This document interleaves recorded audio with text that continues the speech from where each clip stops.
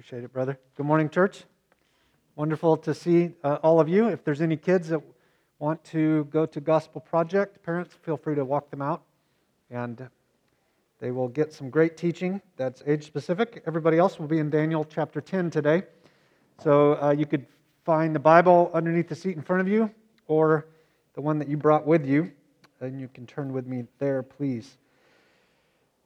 I want to commend you as we get started this morning. Daniel is not an easy book, and you have labored well. So as we make our way toward the end here, last couple of weeks in the book together, just want to thank you. There's a lot of churches probably that couldn't take 12 weeks through the book and continue to stay engaged and growing, and it is hard to interpret, and the subject matter is challenging. There's certain things we cannot be absolutely certain about, so I'm just grateful for the opportunity to have worked through it with you.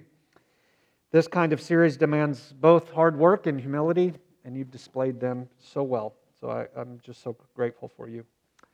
The second half of the second half of the book of Daniel, so the last fourth, is where we begin today.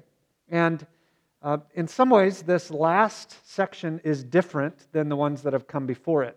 The book has been building to a climax, and that climax will come in chapter 12, where it points to the resurrection. And to get us there, there's one big final vision that takes place in the book. And what's different this time is it takes 3 whole chapters to give us one vision. All the other visions have taken place in one chapter. That tells us that this is of unique significance in the experience of Daniel and in the mind of God to give us this final vision. Essentially, chapter 10 is the on-ramp to the vision. Chapter 11 into the first part of 12 is the vision itself, and then the end of 12, so 12:5 through the end is the final sort of conclusion to it. So we could take one very long sermon and do 10, 11, and 12 at one setting because it is a natural unit. And yet, your Bible translators put that in 3 chapters, in part because there's 3 sections that really address the sections really well. And so we're going to do it in a group of 3 over the next 3 weeks. The reason for that is I think the subject matter we'll be dealing with today is largely material that we're underprepared for. We're going to address a topic today that my guess is most of us have not thought about at all in the last week, month, maybe even this year. So I want to slow down and really consider it carefully with you, for there's lots of implications to it. But look with me, if you would, at verse 1, because it serves as the introduction to the whole section. It says, "In the 3rd year of Cyrus, king of Persia, a word was revealed to Daniel, whose name was Belshazzar. And the word was true, and it was a great conflict. He understood the word and had understanding of the vision." That is the introduction to chapters 10, 11, and 12. So it's telling us what's going to come the next 3 weeks. And the reason it's important is it grounds us in a particular moment. You see, this is 2 years after the events of chapter 9. So 2 years after the Jews were told, you can go back to Jerusalem, rebuild your temple, rebuild your lives, exile's over. Then we enter into chapters 10, 11, and 12. In the late 1800s and early 1900s, a Dutch man named Abraham Kuyper, who was a journalist, a theologian, and eventually the prime minister of the Netherlands, wrote this: "If once the curtain were pulled back and the spiritual world behind it came into view, it would expose to our spiritual vision a struggle so intense, so convulsive, sweeping everything within its range, that the fiercest battles we have ever fought on earth would seem by comparison a mere game. Not here, but up there. That's where the real conflict is waged. Our earthly struggles drone in its backlash. Is that true?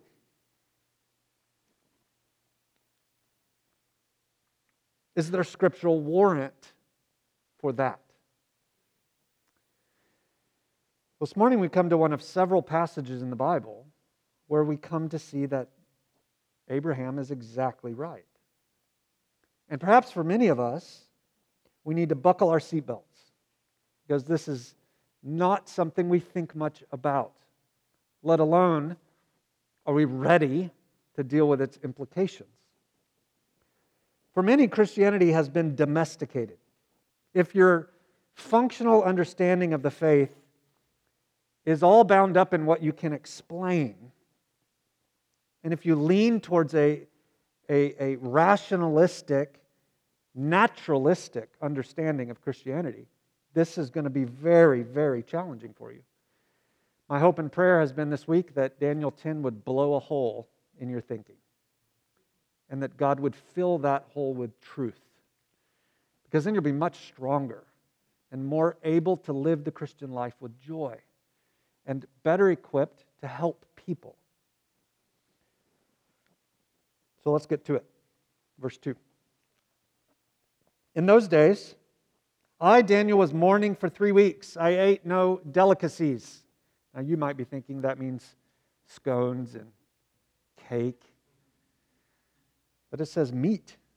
No meat or wine entered my mouth. Nor did I anoint myself at all for the full 3 weeks. Now by this point, church, we know Daniel to be a man of deep faith. We know him to be a man who for decades, he's pushing 90 at this point probably, he has lived faithfully for God. And in these verses, he's mourning. He's mourning by fasting and prayer. To fast is to abstain from food or some types of food for the purpose of particularly focused prayer. In this case, Daniel observed what's called a partial fast, meaning there were certain foods he didn't eat. He didn't eat meat, nor did he drink wine. If you've never gone without food for the purpose of spiritual benefit, I'd encourage you to. You might try, simply in the coming week or two, skip a meal.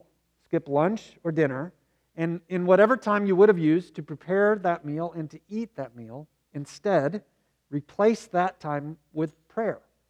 And then from, let's say that's lunch, from lunch until dinner, every time your belly grumbles, let that be a reminder, a prompt to go to God in prayer. That's what fasting is. Jesus assumed his followers would fast. It's simply part of what it means to be a disciplined Christian. Physical weakness given over to the Lord becomes an occasion for renewed spiritual strength. That's the point.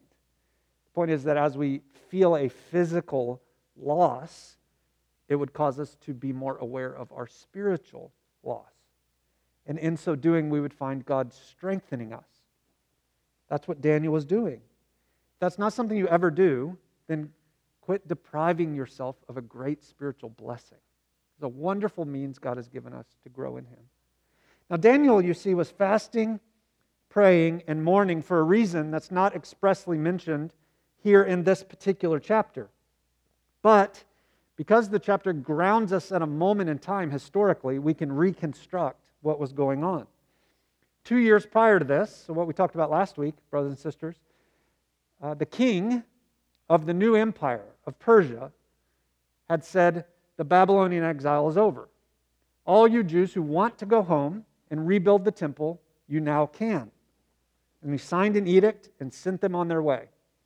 If you're interested in learning more about that, you can look at the book of Ezra, so Ezra chapter 1, or the book of 2 Chronicles, chapter 36. They both tell us that that's exactly what happened. So after 70 years of God's people praying, God, let us go home. Then God finally said yes to that prayer. Ezra tells us that as they reached the city of Jerusalem, which lie in ruins, no one had lived there, that they first started with rebuilding the temple. But before they rebuilt the temple, they built an altar. And they then began offering sacrifices to God for the first time in 70 years. We missed last year, 12 weeks of gathered corporate worship. We're still dealing with the effects of that loss. But imagine not 12 weeks, but 70 years. That's what the Jews had faced. And now they're back at home, offering sacrifices, gathering for corporate worship, and they've laid the foundation for a new temple to be constructed. But no sooner did they begin than their new neighbors began provoking them, causing them difficulty. The Samaritans had stayed in the areas around Jerusalem, and they didn't like the Jews returning. They had constructed their own system of worship. They didn't want the Jews in the way. And so they began making it very, very hard for them. So hard, in fact, that the construction ground to a halt. They could not continue because of the level of conflict preventing them from continuing. So hostile were these neighbors that for the next 15 years, they could not continue. Can you imagine how devastating that would have been? For 70 years they've prayed, God, let us go home. Then they get home and they have a few weeks, maybe a few months. And then they're stuck at home, unable to do the very things they went home to do. If you've ever had a prayer that you've prayed for a long, long time, and then it seems as though God answers it, and your spirit soars, your emotions are lifted, only to find, boom, that thing is taken away. That's what they would have faced. Now, it seems as though what happened is news of the opposition traveled back to Daniel, who was too old to make the trip. And his response to it was to mourn, to fast, and to pray. Notice that he didn't take to Twitter to complain. He didn't cancel the Samaritans. And he didn't go on a Netflix binge to deal with his sadness. Instead, he went to God in prayer, even though that God may have been the one he felt disappointed in, or frustrated by, or confused about. He leaned into the Lord by leaning into his spiritual disciplines. Friend, we faced so much crisis and unexpected opposition and difficulty in the last year. How many times that provoke you to mourn, to pray, to fast? Let's see what happened next. Verse 4. On the 24th day of the first month, which to us doesn't mean anything, but what that's telling us is this was during Passover. So there are 3 occasions in which Jews were to travel back to Jerusalem and commemorate great events of God done on their behalf. The most significant of them was Passover, when they were rescued out of Egypt, out of slavery, and brought into God's place. Daniel is stuck far, far away. And it's at particularly this time he feels the loss of God's people. As I was standing on the bank of the great river, that is the Tigris, I lifted up my eyes and looked, and behold, a man clothed in linen, with a belt of fine gold from Uphaz around his waist. His body was like beryl, his face like the appearance of lightning, his eyes like flaming torches, his arms and legs like the gleam of burnished bronze, and the sound of his words like the sound of a multitude. And I, Daniel, alone saw the vision. For the men who were with me did not see the vision, but a great trembling fell upon them, and they fled to hide themselves. So I was left alone and saw this great vision, and no strength was left in me. My radiant appearance was fearfully changed, and I retained no strength. Then I heard the sound of his words. And as I heard the sound of his words, I fell on my face in deep sleep with my face to the ground. Now you'll notice that this refers to this appearance that Daniel saw as a man. Despite the fact that Jill quotes verse 6 about me every time I walk in a room, this was no mere human being. This was a way of Daniel saying, God sent an angel, and the angel appeared in human form. Daniel was standing by a river a mile wide. He was contemplating and mourning and praying. And then this angel showed up. This angel was magnificent. His clothes are brilliant white, symbolizing purity and holiness. His belt was fine gold, his body like a precious stone. His face was as blinding as lightning and far better than David Bowie's. His arms and legs shone, and his face boomed like an enormous crowd cheering at a sporting event. Press yourself to imagine what that might have looked like. Then maybe you're just scratching the surface. David saw this angel in the air above the Tigris River, and he was so overwhelmed he fainted. He lost consciousness and fell to the ground. Daniel, at this point in his life, had seen many, many, many things. But he'd never seen anything like this. This stunned him. And in the narration of the book, this is meant to tell us what's coming is of unique significance in the whole entire book. Now, if we push pause on the story and talk for a moment about angels, I think that'd be helpful to us. God created spiritual beings called angels. At least that I know of. I've never seen one. But the Bible leaves absolutely no question about their existence and their involvement in the world. Friend, if you have trouble believing it, and you're a Christian, then remember that your own experience is not the blazing center of reality. There are all kinds of things that are true that you have no knowledge of experientially. So that shouldn't be a problem for us. After all, we believe in one who rose from the dead. I've never seen that before either. So angels exist. And because angels are spiritual beings, we don't normally see them. But sometimes, for particular reasons of great significance, God causes them to appear in a visible form, like Daniel 10. And Daniel was dumbfounded by what he saw. Look at verse 10. Behold, a hand touched me and set me trembling on my hands and knees. And he, that's the angel, said to me, O Daniel, man greatly loved, understand the words that I speak to you, and stand up, for now I have been sent to you. And when he had spoken this word to me, I stood up trembling. Then he said to me, Fear not, Daniel, from the first day that you set your heart to understand and humbled yourself before God, your words have been heard, and I have come because of your words. In other words, you've been praying for 3 weeks, mourning, fasting, I've come. I started on the first day of your prayer. I've come for that reason. It's hard to imagine what this would have been like. I just don't have a category for it. And yet the angel came and he touched Daniel, lifting him from his fainting spell, and he offered words of comfort. The spiritual world, we might say, broke into the physical. And Daniel's response was trembling. Friends, on this side of heaven, angels are much more powerful than we are. And so Daniel, when he saw this being, was terrified.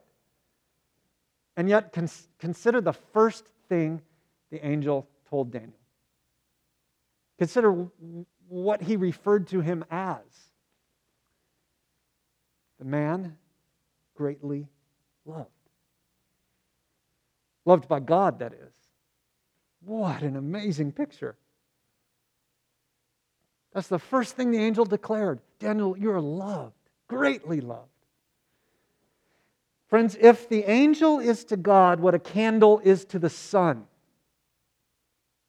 and yet that God says, I love you, how deeply that ought to impact Daniel. And it's not just Daniel. You see, God loves all His children. If you know Jesus Christ, that means you. God loves you. Brother or sister, you are greatly loved by God. Far more important than how much money you have, whether you're married or not, whether you have children or not, how many accolades you have developed, how big your portfolio is, how many followers you have on Instagram. Your central identity is grounded in the fact that God loves you. If you have the love of God, nothing else matters. That is central reality.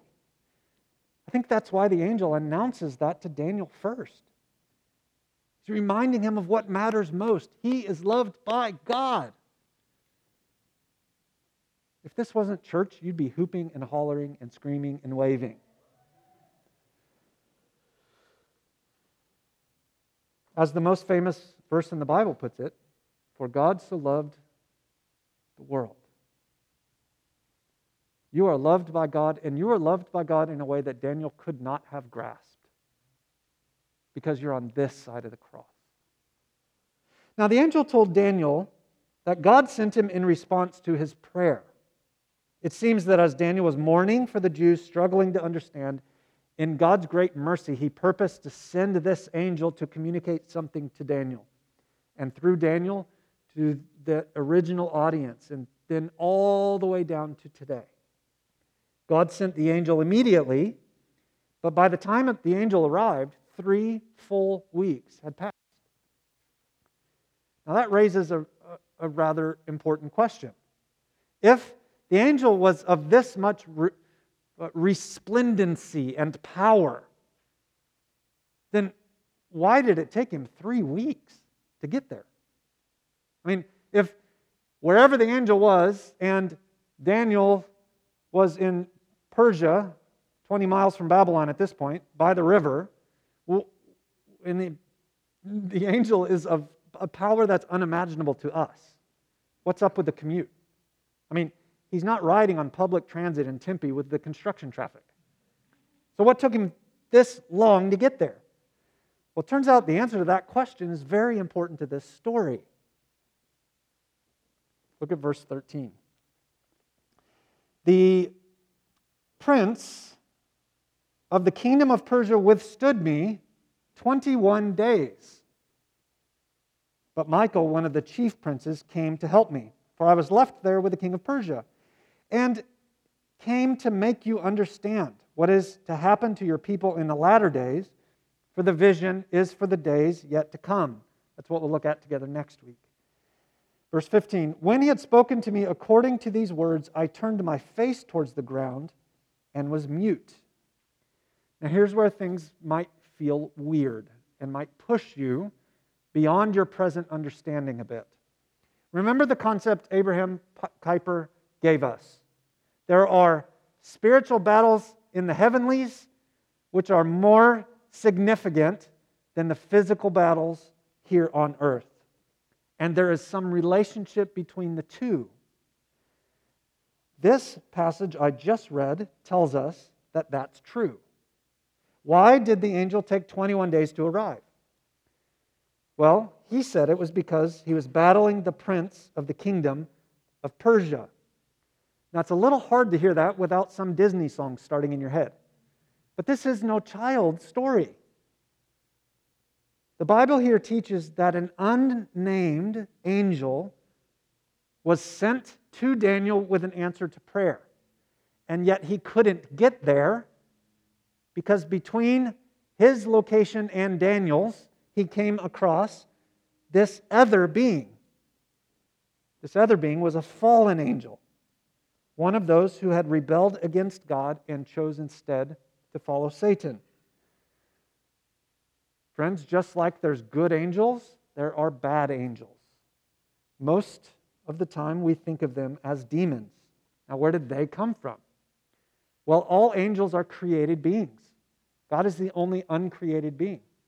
So God created heavenly beings and earthly beings. And of those heavenly beings, somewhere between Genesis 1:31, when God said, "Everything I made is good," and the start of Genesis chapter 3, verse 1, when the serpent, the embodiment of Satan, is there to tempt God's people. Somewhere between those verses, there was a rebellion in heaven. That rebellion, we know, was Satan seeking to become like God, wanting his own throne. And a third of the angels followed him. We have no idea how many that is. God, in response, threw them out of his presence, and ever since then, there has been a cosmic battle. And apparently, there is a hierarchy in their respective kingdoms. There's titles, there's roles, there's levels of power. And we, friends, are not unaffected. In fact, just think about that. An angel sent to deliver a message, and he cannot get there because he's fighting with a demon. So interconnected are things in the spiritual realm that they affect things in the physical realm. Now, what does this have to do with the book? Recall with me that for the last several months we've been dealing with 4 earthly kingdoms. 4 kingdoms that from Daniel's day until the birth of Christ would be reigning over God's people. Babylon, Medo-Persia, Greece, and Rome. These are 4 historical superpowers, each having dominance over God's people until Jesus Christ came.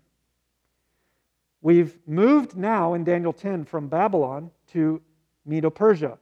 And this text tells us that Persia had a prince or a demon in charge of protecting it in the heavenlies. Because the demon in the heavenlies fights for Persia, he apparently resisted the angel coming to see Daniel. And it was only when... Now, I don't pretend to have any idea what they were doing up there. I mean, do they have lightsabers? Are they going to fisticuffs? I don't know. Speculation beyond what the text says isn't helpful. God's given us all that we need to know. So apparently it doesn't really matter. But the battle is only won when the archangel, known as Michael, shows up, tags in, and kicks some demon hiney.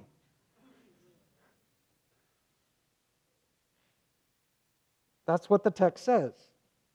Now, the Bible does not often give us this level of detail. If you're here for the first time and you've never opened the Scriptures, there's a lot of weird stuff in the Bible, but this is exceptional. This isn't every text, okay? But that doesn't mean it's unimportant, because it describes for us a stunning reality.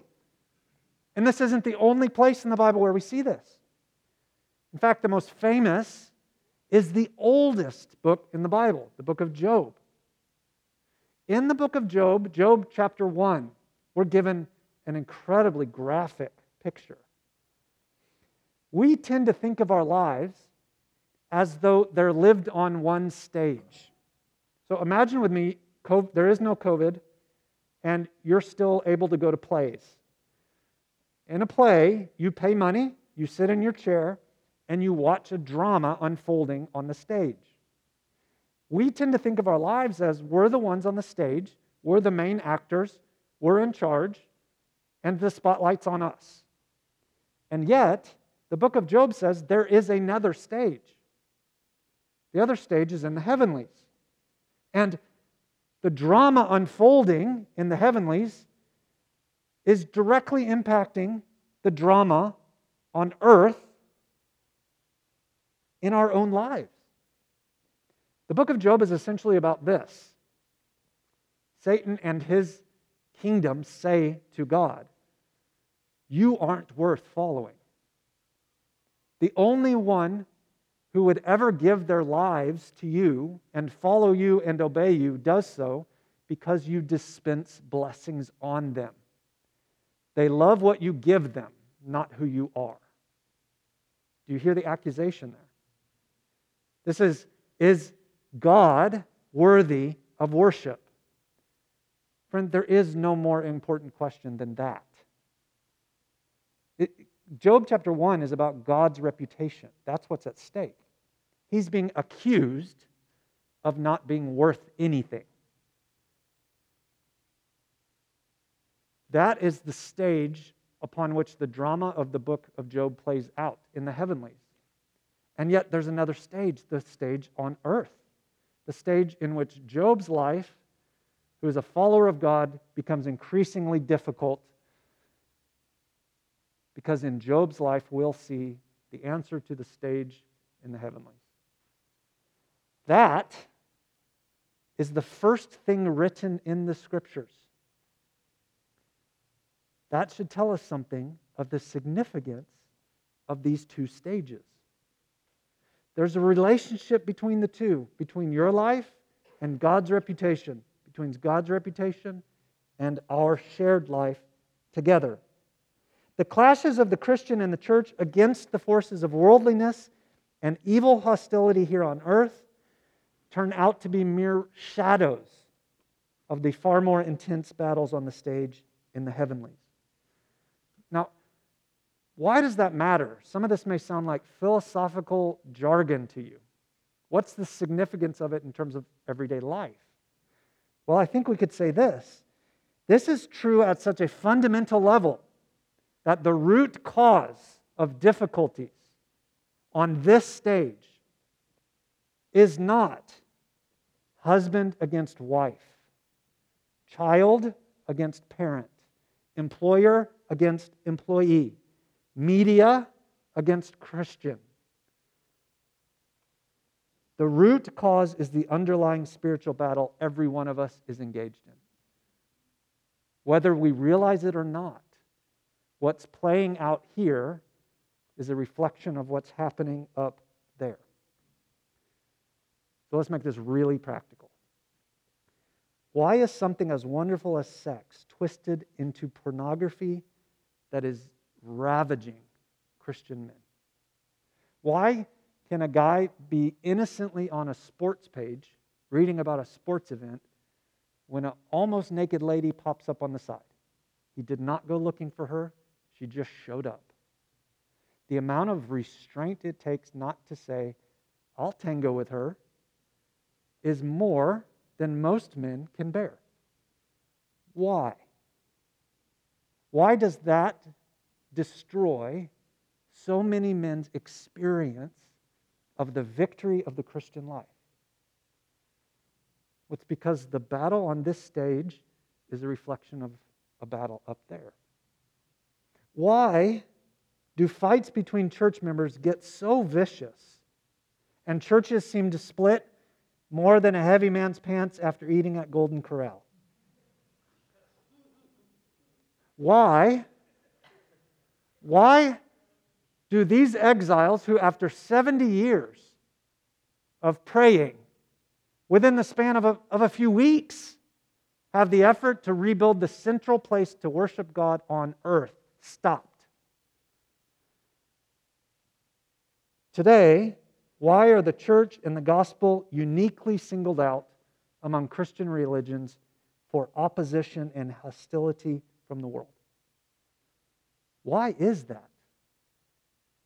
Well, the implication is, Daniel 10 tells us that the battles here are reflections of battles up there. Now, is this just a weird one-off in Daniel 10 or a two-off in Job 1? And did Jesus coming just replace all this? Is there a present reality? Well, Ephesians chapter 6, verse 12 puts it this way: for we do not wrestle against flesh and blood. The fight is not in the end against husband and wife, but against rulers, against authorities, against the cosmic powers over this present darkness, against the spiritual forces of evil in the heavenly places. Now, this is a tricky thing, so hang with me.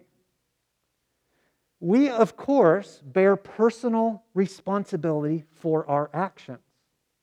Each and every one of us make meaningful, real choices. hundreds of thousands of them every week, if not every day. And yet the Bible pulls back the curtain of the spiritual realm here in Daniel 10 to show us what we are knowingly or unknowingly involved in. Now, in some Christian circles, this stuff gets tremendously overblown. And it becomes, the way people talk becomes like this. I was coming to work today, I was running late, and the enemy kept giving me red lights. That's, boss, why I'm late. Or every time somebody gets sick, it's satanic. Or every difficulty is thought of as demonic. Every hint of attitude from somebody means there's an evil angel inside of them. Those kinds of statements are dangerous overreaches because there's no way you can actually know any of that. And yet, there are other Christian circles where angels, demons, the reality of the unseen world is rarely, if ever, even considered.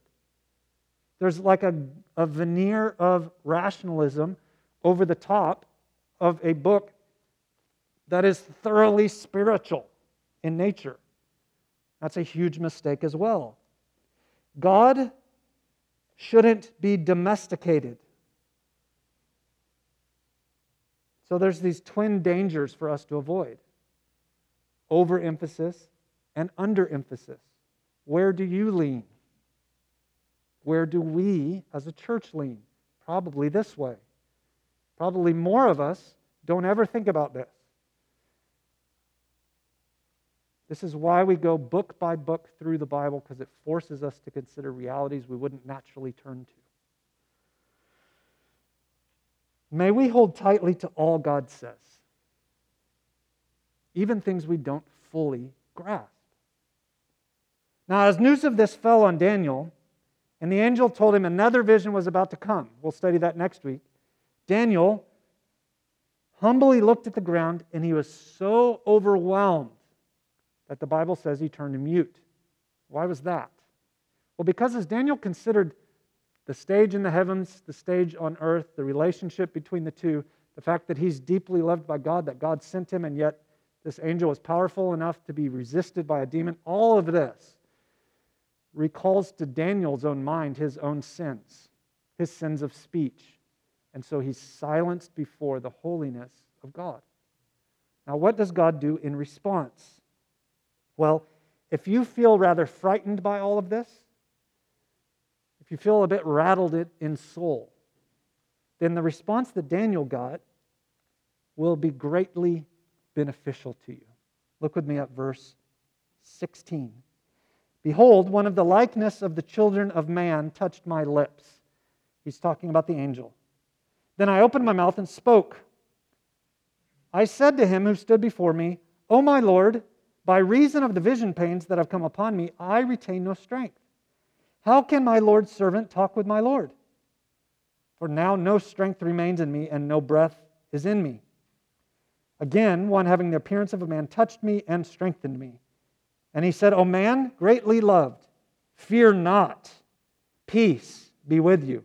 Be strong and of good courage. And as he spoke to me, I was strengthened. And said, Let my Lord speak, for you have strengthened me. Then he said, Do you know why I've come to you? But now I will return to fight against the prince of Persia. And when I go out, behold, the prince of Greece will come. But I will tell you what is inscribed in the book of truth. There is none who contends by my side except Michael, your prince. As for me, in the first year of Darius the Mede, I stood up to confirm and strengthen him. The last verse, verse 11:1, is saying, From the moment the edict went out that the Jews could return from exile to Jerusalem and rebuild the temple, this battle ensued. I've been engaged since then, for the last 2 years, not just the last 3 weeks. These 2 paragraphs are enormously instructive for us to understand the implications of what we are supposed to do about all of this. These verses reveal in both the angel's words and deeds the sweetness of God's disposition toward his own, and the reason why you and I shouldn't be so paralyzed by a spiritual realm duking it out in a way that affects us, that we can't get out of bed. Take, for example, the fact that the angel came and touched Daniel's lips. Why did he do that? Well, this was an act symbolic of his cleansing, of forgiveness, of removal of sin. It was an act of mercy, God empowering Daniel. God's really good at that. You've probably, Christian, already been empowered in ways today you don't even realize. The angel then strengthened Daniel, reassuring him of his position, his identity. You are one loved by God. You are at peace with God. And then he gave him the commands, the only commands in the whole passage. Fear not, and be strong and of good courage. Friend, what are we supposed to do in light of the fact that there are battles in the heavenlies of which we play a part? That's what we're to do. We're to fear not, and we are to be strong and of good courage. How in the world could Daniel not be afraid? I mean, 3 times he interacts with this angel and he's overrun and overwhelmed. And yet, he reaches a point where he says, I have been strengthened. What is it that strengthened him? Well, the angel did, but the reference to the book of truth is very helpful to us. Because what verse 21 is referring to is something reflective of the fact that everything is under God's purview. You see, brother or sister, you need not fear that angels and demons more powerful than you can wreck your spiritual life. You need not fear that. You need not fear that a battle on the stage of heaven today may rend God impotent. That's not what's at stake. This book of truth is God's book of what's going to happen. It's the book that He wrote. He's in charge. You see, the battles are significant, but the outcome isn't ultimately in question. Maybe we could put it this way in terms of summarizing the whole paragraph. Daniel's encounter with a magnificent angel reveals that the battles of this world are interconnected with the battles in the heavenlies, all of which fall under God's sovereign control. God's in charge. God's going to win. What's wrong with you? This demands hooping and hollering. God wins. Christian, you, like Daniel, need not fear. You need not cower at home in your closet.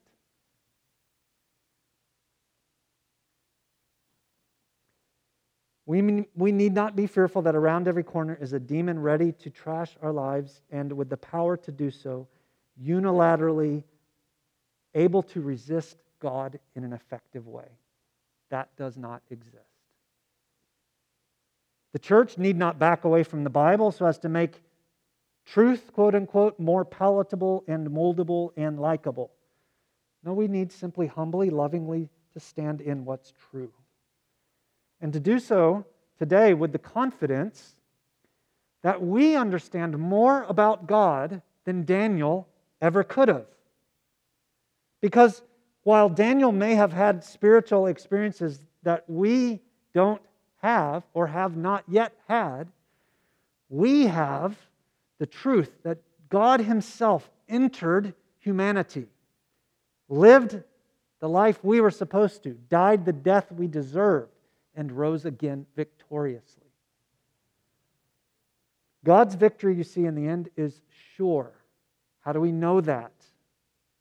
How do we know that we need not fear, but just respect the topic we're addressing today? How do we know that God wins? Well, Colossians chapter 2, verse 15 puts it this way. He disarmed the rulers and authorities and put them to open shame by triumphing over them in Him. Here's what that means. Satan overplays his hand. Satan believed that if he could just murder the Son of God, then that would put an end to God's work and power and plan. Because if God sent God himself to rescue people, and then that resulted in the death of the Messiah, the Christ, what else could God do? And so, as Jesus hung on the cross and died, why was the sky black? Well, it's because the battle in the heavenlies was interacting with the battle on earth. And yet, Satan overplayed his hand. Because it's in the death of Christ that the ultimate victory was won. And when Christ rose again, he demonstrated victory that not even death could keep him. Satan's greatest tool is the infliction of the end of life. And yet Christ was far more powerful. And in his resurrection and his death, he disarmed the rulers and authorities, he open-shamed them, and he triumphed over them. Amen? Now, if you want to wrestle with how to pray about this, read the rest of Ephesians 6. I referenced that chapter earlier. It gives you language and even visual images for being ready for the day. Read it. Pray it. Don't be unfamiliar with it. But what's the command here? The command isn't that after every weird thing that happens to you, you call up a friend and say, "Oh my gosh, a demon just almost got me." The command isn't that when you have a need, you pray that God would send you your own personal chubby little angel. Okay, the caricatures of this stuff are ridiculous. The command is, fear not, be strong and of good courage. That's it. How do you be strong and of good courage? Well, you remember the victories won in Christ, and Ephesians 6, you put on the armor of God. And then, Christian, when you're in a fight with another Christian, don't be so dadgum selfish that you think that at the end of the day, that's about the two of you. It's not. Hardships, difficulties, opposition within the church and from the world upon the church are ultimately tied up in the spiritual realities in which God's reputation is at stake. Let us lay down our lives, fearing not, being of good courage, walking in the armor of God, laboring together that God might be seen for who He is. During the Protestant Reformation, a man named Martin Luther dared to stand up to the Catholic Church. This was the only Christianity in existence in his part of the world. The church had become enraged in false doctrine, teaching that you could pay to get people out of purgatory. That was the church building program of his day. He did not want to create a new church. He wanted to reform the one that existed. And yet the opposition against him was so severe, he was sequestered by friends to hide in a castle. Now that sounds good, but it wasn't. Because he couldn't leave. He would be arrested and perhaps burned at the stake. During Martin Luther's time in that castle, he did not pull out Twitter and go off on the Roman Catholic Church. He viewed it as a spiritual battle. If you've ever read any of this guy, he's a character. He used to say he could chase Satan away with a good fart. You do with that what you wish. But during this time in the castle, he translated the Bible because normal people didn't have Bibles. The Bible was only available in Latin, of which nobody spoke. So he didn't go on Netflix, he didn't go on Twitter. Alone in a castle, hiding for his life, he translated the Bible. Another thing he did was write a song. The song is called "A Mighty Fortress Is Our God." Let me read you one of the verses in closing. And though this world with devils filled should threaten to undo us, we will not fear. Command 1. For God has willed His truth to triumph through us. That's the other. Be of good courage. The prince of darkness grim, we tremble not for him. His rage we can endure, for lo, his doom is sure. One little word shall fell him.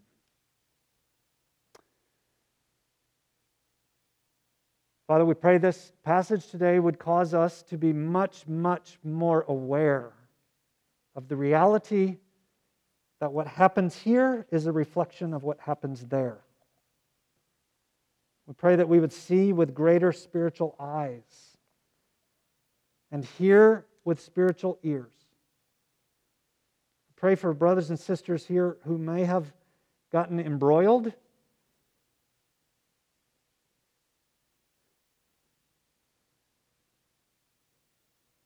in evil things. Pray for repentance and cleansing today. I pray in the coming week we would not fear, nor would we be unaware, but we'd labor with our disciplines, prayer, Bible reading, fasting, to see your work advanced. We thank you that we're on the winning side, not because we deserve to be, but because you chose us. We pray that would be wasted on none of us. In Jesus' name.